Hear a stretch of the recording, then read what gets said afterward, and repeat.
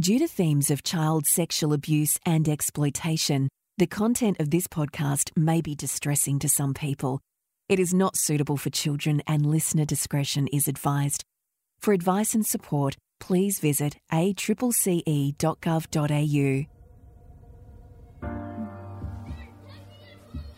The responsibility for protecting kids, we would say, is a community-wide responsibility.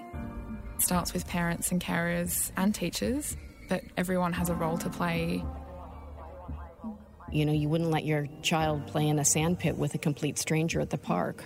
Why would you give them a device that opens up their worlds to almost everyone unencumbered without being engaged in their online lives?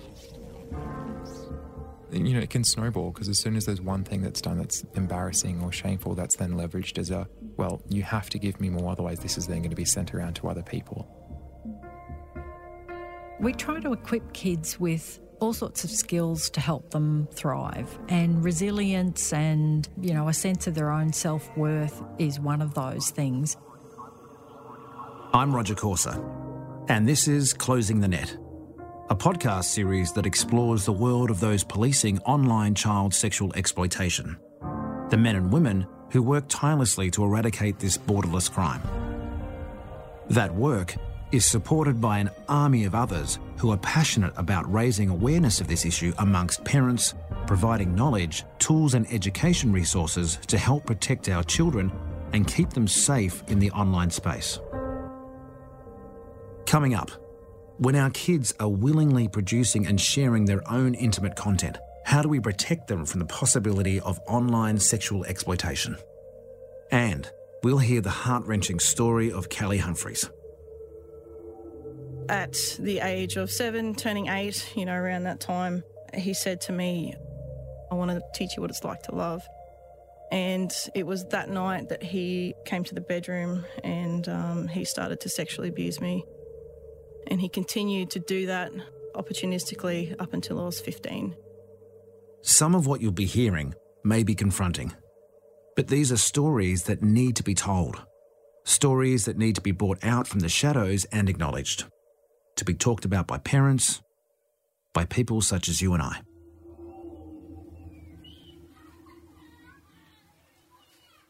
Kids today are starting to experience the online world from a very early age. 81% of preschool kids are regularly online, and Aussie teenagers are online for roughly 15 hours a week. They're watching videos, listening to music, playing games and chatting with friends. For these older kids, once their hormones start kicking in, many of them are also starting to share some extremely personal content online. Content that can leave them wide open to sexual exploitation. As parents, our first instinct is to step in and protect our kids by telling them just to stop it. But this is the world they live in now. So maybe the first step is to try and understand why they're doing it. Bravehearts is one of Australia's leading child protection organisations working to make Australia the safest place in the world to raise a child. Carol Ronkin is their Director of Research. So one of the issues that I have long been interested in is the decision-making of young people when they are online. So when they choose to take a nude and send it on or share it, when that person who they send it to decides to on-share, what are the decision-making processes? What are they thinking about when they do this? Or alternatively, what are the decisions that they think about when they decide not to share an image? I think protecting kids in the online space, we have to be more cognizant of their realities and what the choices they make are based on. Adults can sort of sit here and tell them it's wrong, don't do it. But the reality is kids are going to do it. It's like, when I was a kid, mobiles went around, we didn't have that technology. So we used to explore our sexuality in different ways and explore who we are in different ways. But kids these days, they socialise mostly online. And I think, certainly over the last 10 years or so, we've seen an explosion of kids socialising online, perhaps, more than they do offline. They'll go home on their phone, talking to friends, making friends. I think we've seen that shift in the way that kids interact with each other. I think we need to understand a little bit more around their thinking processes in order to be able to best protect them, talk to them around what messages would help them sort of stay safe online. Kids Helpline is a national resource for kids of all ages who are seeking advice around their decision-making on a range of personal issues, including things like sexting and online exploitation. Elliot Rubens is a Kids Helpline counsellor. There's a lot of sexting, obviously, that goes on when we get into the kind of like later teens, which then has the potential for exploitation online and people taking advantage of that. But there also seems to be a lot of awareness there of this is something that I need to watch out for. And a lot of the problem that actually happens is in same-aged people sexting because, well, it's my own age group. It doesn't really matter as much. And then those photos being leaked or sent around afterwards. You know, it can snowball because as soon as there's one thing that's done that's embarrassing or shameful, that's then leveraged as a, well, you have to give me more, otherwise this is then going to be sent around to other people. And it just grows and grows and grows from there. There's actually a course that Kids Helpline offers for free on their website, their Parentline website, for cyberbullying and online exploitation of children. So what parents can do, not just around online safety or child exploitation, but in supporting their teenagers and young people through all of that. Available for free for everyone. Kids using technology to share intimate pictures of themselves has almost become normal social behaviour. They want to be accepted, to be liked, and have the most friends. And they may see sharing these kinds of images as a way of growing their social network. But what happens if those images fall into the wrong hands? Lana is one of the Victim Identification Unit team members inside the ACE. Every year, they receive thousands of referrals involving seemingly innocent user-generated content that have quickly escalated into cases of child exploitation. There was a group of children, I think they were 10 or 11 years old, and they'd all been involved in a group chat on one of the applications and, you know, sending images and pictures and just normal stuff, healthy stuff. But at some point, one of them had been taken into a different area by who they thought was their school friend, and that person had, you know, asked them to send a naked image of themselves, and they'd gone back and forth with who they thought was somebody that they went to school with and that they knew in the real world. And it turns out that that person had just used all the credentials of that kid at the school and wasn't actually that person at all. And then they'd come back into the main group of people where everybody was, and they'd shared those naked images to the entire group. And there were like 15 or 20 kids in this group that all went to school with this person. And it was only because one of the other friends had said, hey, that's not okay, and then blocked all the people in the group and, you know, sort of disbanded the group and then went to their parents and told them. And I think that was a really empowering step for that person who had a really good relationship with their parent to be able to go and say, look, this has happened and my friend has done this, but probably doesn't feel comfortable enough talking about it. And that, again, kicked off another investigation that, you know, helped to identify a whole bunch of kids that had been exploited in the same way, because one kid was strong enough and had a good enough relationship with their parent to say this has happened, and also to say to the rest of the kids in their group, no, that's not okay. That's not okay behaviour online. So I think part of the conversation has to be empowering kids to look after themselves, but also their friends. And maybe that's a way you can get into some of the teenage or the more entitled kids, is to say, actually, you're helping us to look after other people online who might not be as smart as you, who might not be as savvy as you on the internet. So the more people that we can have looking out for each other online, the less kids are going to come to harm on the internet. It's a critical piece in the online safety puzzle, empowering kids with the knowledge about what is and isn't okay. It begs the question, at what age should we be teaching our kids about online safety? Carol Ronkin from Bravehearts. We can start educating kids from a very early age. Very young children can learn some of the very simple messages around personal safety, you know, things like, you know, their body is their own, that they have the right to say no, that if something happens that makes them feel unsafe or unsure, that they should tell somebody. So some very simple messages that we can start instilling in children very young. It can be very common in contact offending cases that a victim knows their offender. We need to be really careful not to focus on strangers, because you may have had the same experience growing up. All I was ever taught was stranger danger in school. The research varies, but, you know, anywhere between 75-90% of the time, the offender is someone that the child knows, loves and trusts. So we need to really ensure that those messages are clear. Teaching kids about online safety doesn't need to be hard. Part of the process is getting kids to understand the concept of the internet, something already being undertaken in our schools and preschools. Early Childhood Futures is a research program at the Australian Catholic University, which has been looking at ways to incorporate digital concepts in very early education. Director of the program is Professor Susan Edwards. Our research group did one of the first ever studies internationally to ask 4-year-olds what they thought the internet was. And the answers were really, really interesting. So we started that study by asking the children some fairly basic cyber safety questions, like if someone tried to talk to you online and asked you your age, what would you say? And they all said, I'm 4. And if someone said to you, where do you live, what would you say? And many of them just rattled off their actual address. And then we showed them pictures of different objects. So we might have shown them a newspaper, a computer, a television, and we said, is this object part of the internet or not, to get a sense of their awareness of objects that were connected to the internet. And then we asked them to actually say, now, what is the internet?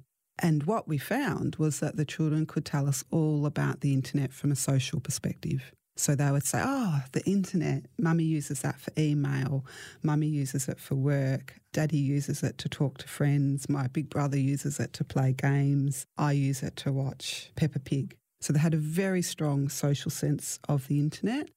With basic building blocks in place, early childhood educators can now employ innovative methods to help very young kids to understand how the internet works. Play-based learning is one of those simple but effective methods. So one way we've done that is you're probably quite familiar with the idea of a home corner, that you go into a kindergarten room or a childcare centre and you'll see a little stove, maybe a little fridge, or sometimes the home corner gets changed into an office, or sometimes it's set up as a doctor's or a medical centre. So what we're starting to do is make sure that there are representations of technologies in those spaces.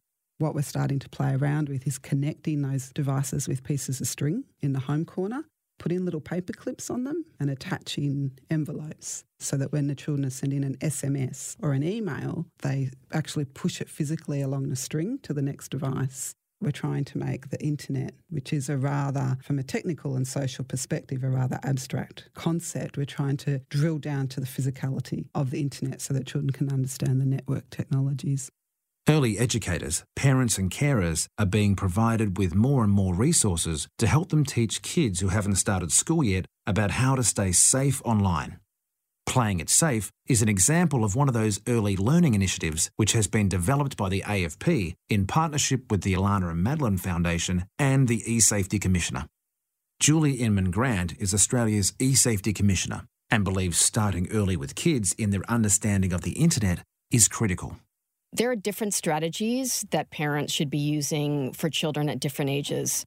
So the overall guidance is the minute you hand over a digital device, you need to talk to your child in an age-appropriate way about what are their rights and their responsibilities. But for children under 5, we start with 4 key themes: be safe, be kind, make good decisions, and ask for help. As we move more into the school year, parents do have a responsibility. They are the front line of defense. The moment we're handing over that digital device, we should let them know that is a privilege, not a right, that we will be engaging in their online lives like we do their everyday lives. And I think that's really key, is starting early. But also letting young people know that if something goes wrong online, we're going to be there to help them through it. They may be more technologically proficient, but we have the judgment, maturity, and life experience that we can help them through anything, and we're not going to penalize them in some way if things do go wrong. When they get into the school years, we talk a lot more about the 4 R's of the digital age. So instead of the reading, writing, and arithmetic, that of course is still fundamental and we learned about, it's really about respect, responsibility, building digital resilience, and also critical reasoning skills. The second 2 R's are obviously critical because we're not going to be able to be there every time something goes wrong for a child online. It's not really a matter of if, it's when. So how are we building their grit and their resilience to be able to make the right decisions when something does go wrong and to come to us or another trusted adult or even a sibling? And then, of course, the critical reasoning skills can be useful for anything in terms of potential grooming behavior. Is this person who they say they are? We're seeing a lot of use of impersonation, imposter accounts in bullying scenarios. Even if they're looking at porn, something like 90% of the most popular adult pornography that children have ready access to have very violent themes. So again, if the child can say, hey, this is not what my parents taught me about what a respectful relationship looks like. These are actually two actors playing out a scene. Maybe we have a chance of ensuring that this whole next generation of children, the social sexualization is a healthy one rather than something that is unhealthy.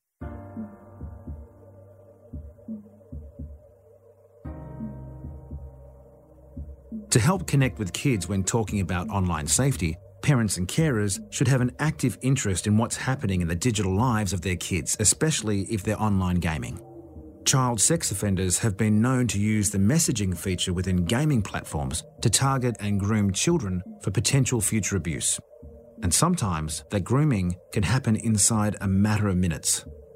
The AFP's Think You Know program has information on a range of different gaming platforms, apps and technologies that kids use, the challenges they bring, and importantly, how they can be overcome.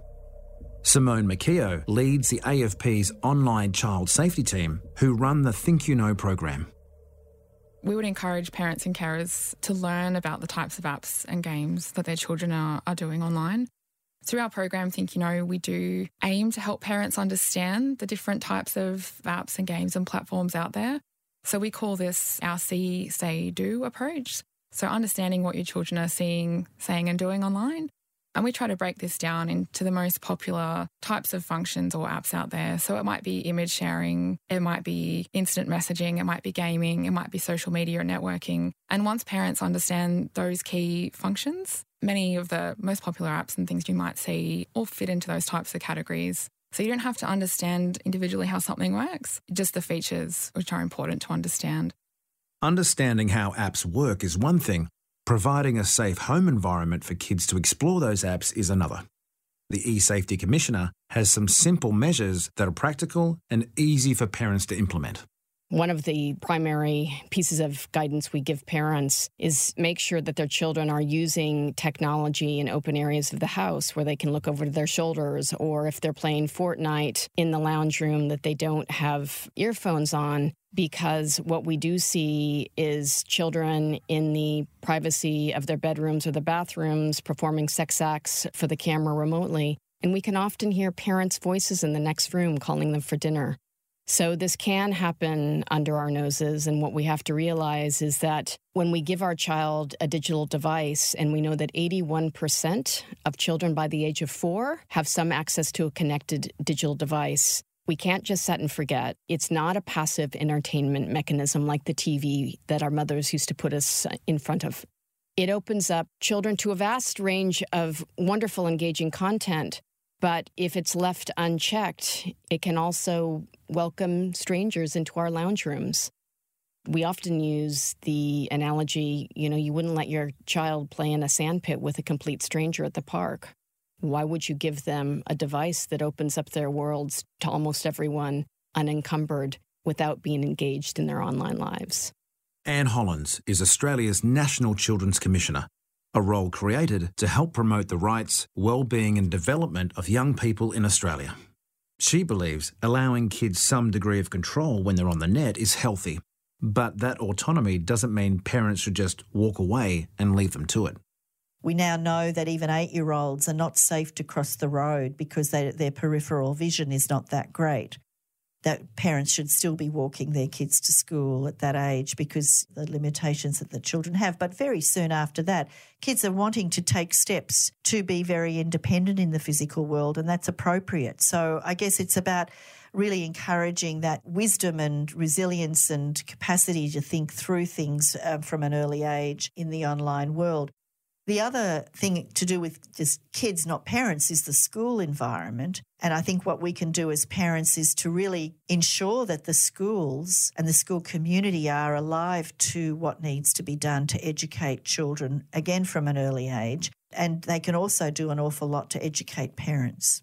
Braveheart's Carol Ronkin agrees that education is critical to preventing the victimisation of children, no matter what stage of life they're at. I think that if we're serious about prevention, we want to actually stop this from happening in the first place. And to me, education is absolutely key.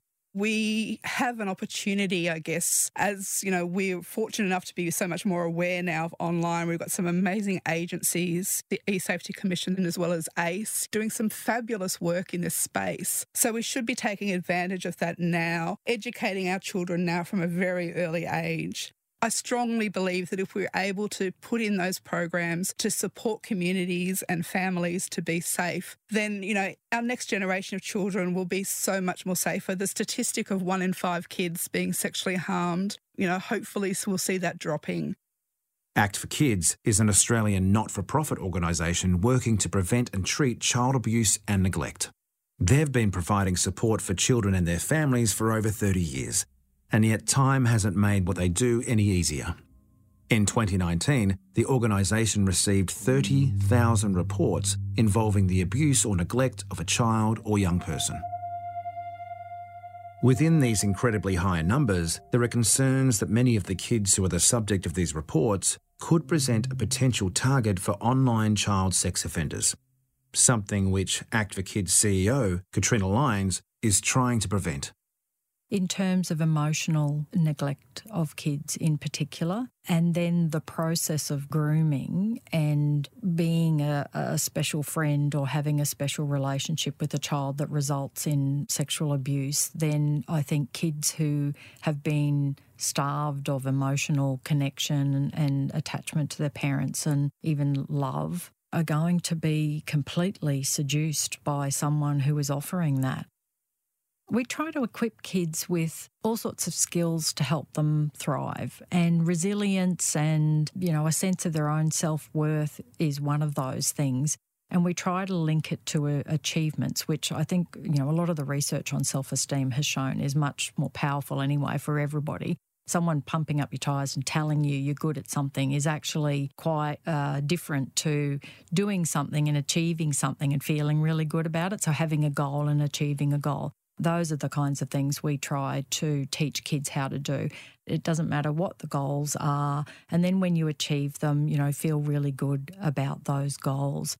So then they're not relying on other people to tell them whether they're, you know, good at something or not. It's not that external validation all the time. The online world is full of people judging and kind of external validation. You need to build kids' skills and resilience in able to think for themselves about, okay, I know I tried my best at that. I gave it a really good shot. I'm good at that and good on me, you know. So that comes from within rather than somebody giving you 15 likes on, you know, Instagram or whatever. Kids Helpline is just one of the organisations currently working with schools to deliver education programs designed to strengthen that sense of resilience in kids. Elliot Rubens explains the thinking behind Kids Helpline at school.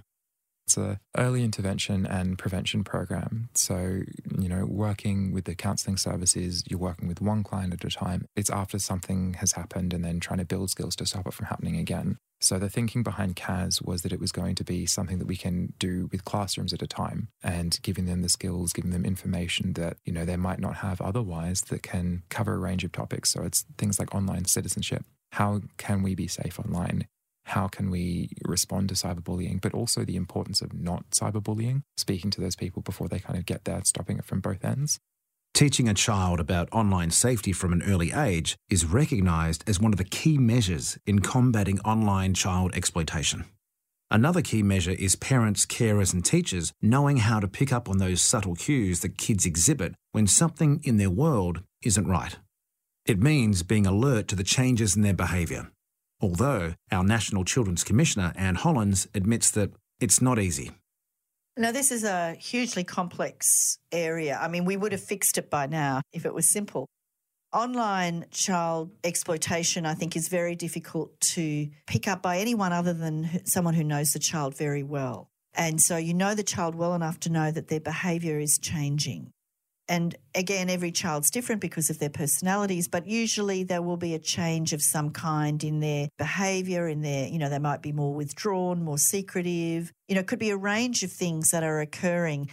On their own, they may not mean that. So it's not like we jump to conclusions immediately. But I guess as a parent or a family member or even a neighbour or someone who might know the child well enough to notice a change, that is a situation where you might want to ask a few more questions of perhaps the parent or, someone else, or even of the child themselves about, is there anything that's worrying you? What can I do to help you today? Rather than, are you okay? Because, kids will just go, yeah. You might need to, over time, ask in a variety of ways through the base of a trusting relationship, try to understand what might be happening. If a child's behaviour has changed quite markedly, there's usually something going on.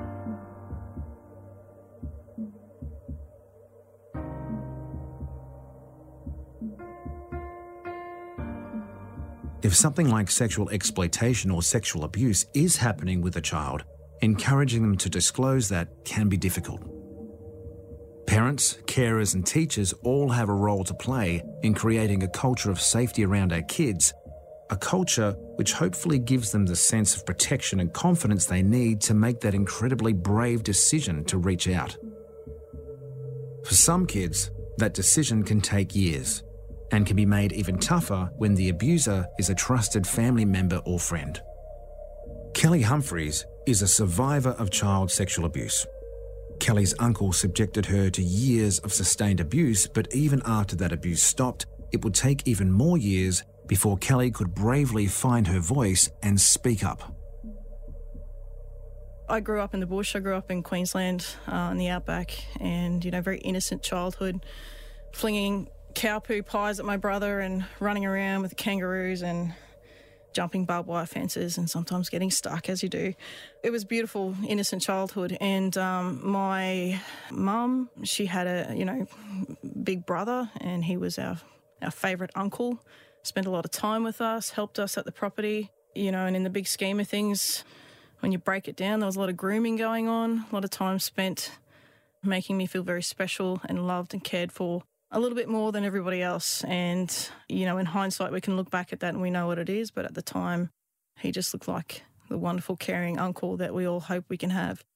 At the age of 7, turning 8, around that time, he said to me one day when I was at his place, and I, as all innocent kids are, I was running around in my undies, and he pulled me close to him and he said, I want to teach you what it's like to love. And it was that night that he came to the bedroom and he started to sexually abuse me. And he continued to do that opportunistically up until I was 15. And at that point, obviously there's a big story between those years, but it was only then that I sort of found enough courage to get him to stop. And it was like a big showdown at the OK Corral for me. I ended up hitting him and telling him he couldn't touch me again. I swore at him and told him not to touch my sister. And without swearing my head off and going through exactly what I said, it was a very courageous moment for me. But I was waiting for something from him, and I realised at that moment that he was a freaking coward. And he dropped his head and said nothing, and that was that. Initially, Kelly couldn't tell her parents about the abuse, but 4 years later, the dam burst. So just what was the trigger that gave Kelly the courage to finally speak her truth and tell her parents what had happened? I think what it took was I wasn't in the environment anymore. See, I got a scholarship to a private college because I was a very good athlete, and I was away from everything. And when I was away from everything, I was able to pursue my sport. I got strong, I got smart, I got brave. I learned a few things, and while it was still quite hard, I was able to find support outside of my family. I was able to disclose, and very accidentally, I was hit by a car actually and broke my leg. I was trying to get a scholarship to the United States at the time, and It just so happened that, I thought my whole world was over at that point. I was like, I'm never going to get to the Olympics. I'm never going to become this scholarship athlete that I dreamed of being because, here I am with a broken leg and I'm all busted ass and I can't do anything. And so, I was talking to my coach and I was sitting there with my broken leg and I was just crying my eyes out and I just couldn't take it anymore. And then I just blurted it out and she's like, whoa, Kel. Like, I don't know how to help you with that. I just don't. And I just kept crying and I just came out. I just couldn't stay in there anymore. So she said, I can't help you, but let me get you someone who can. So she connected me with somebody who I knew. It was that lady, that counsellor, who was actually my high school counsellor. I was no longer in high school, but she was able to go with me to the police station. She took me down there and we sort of made the complaint together. So she was my support person.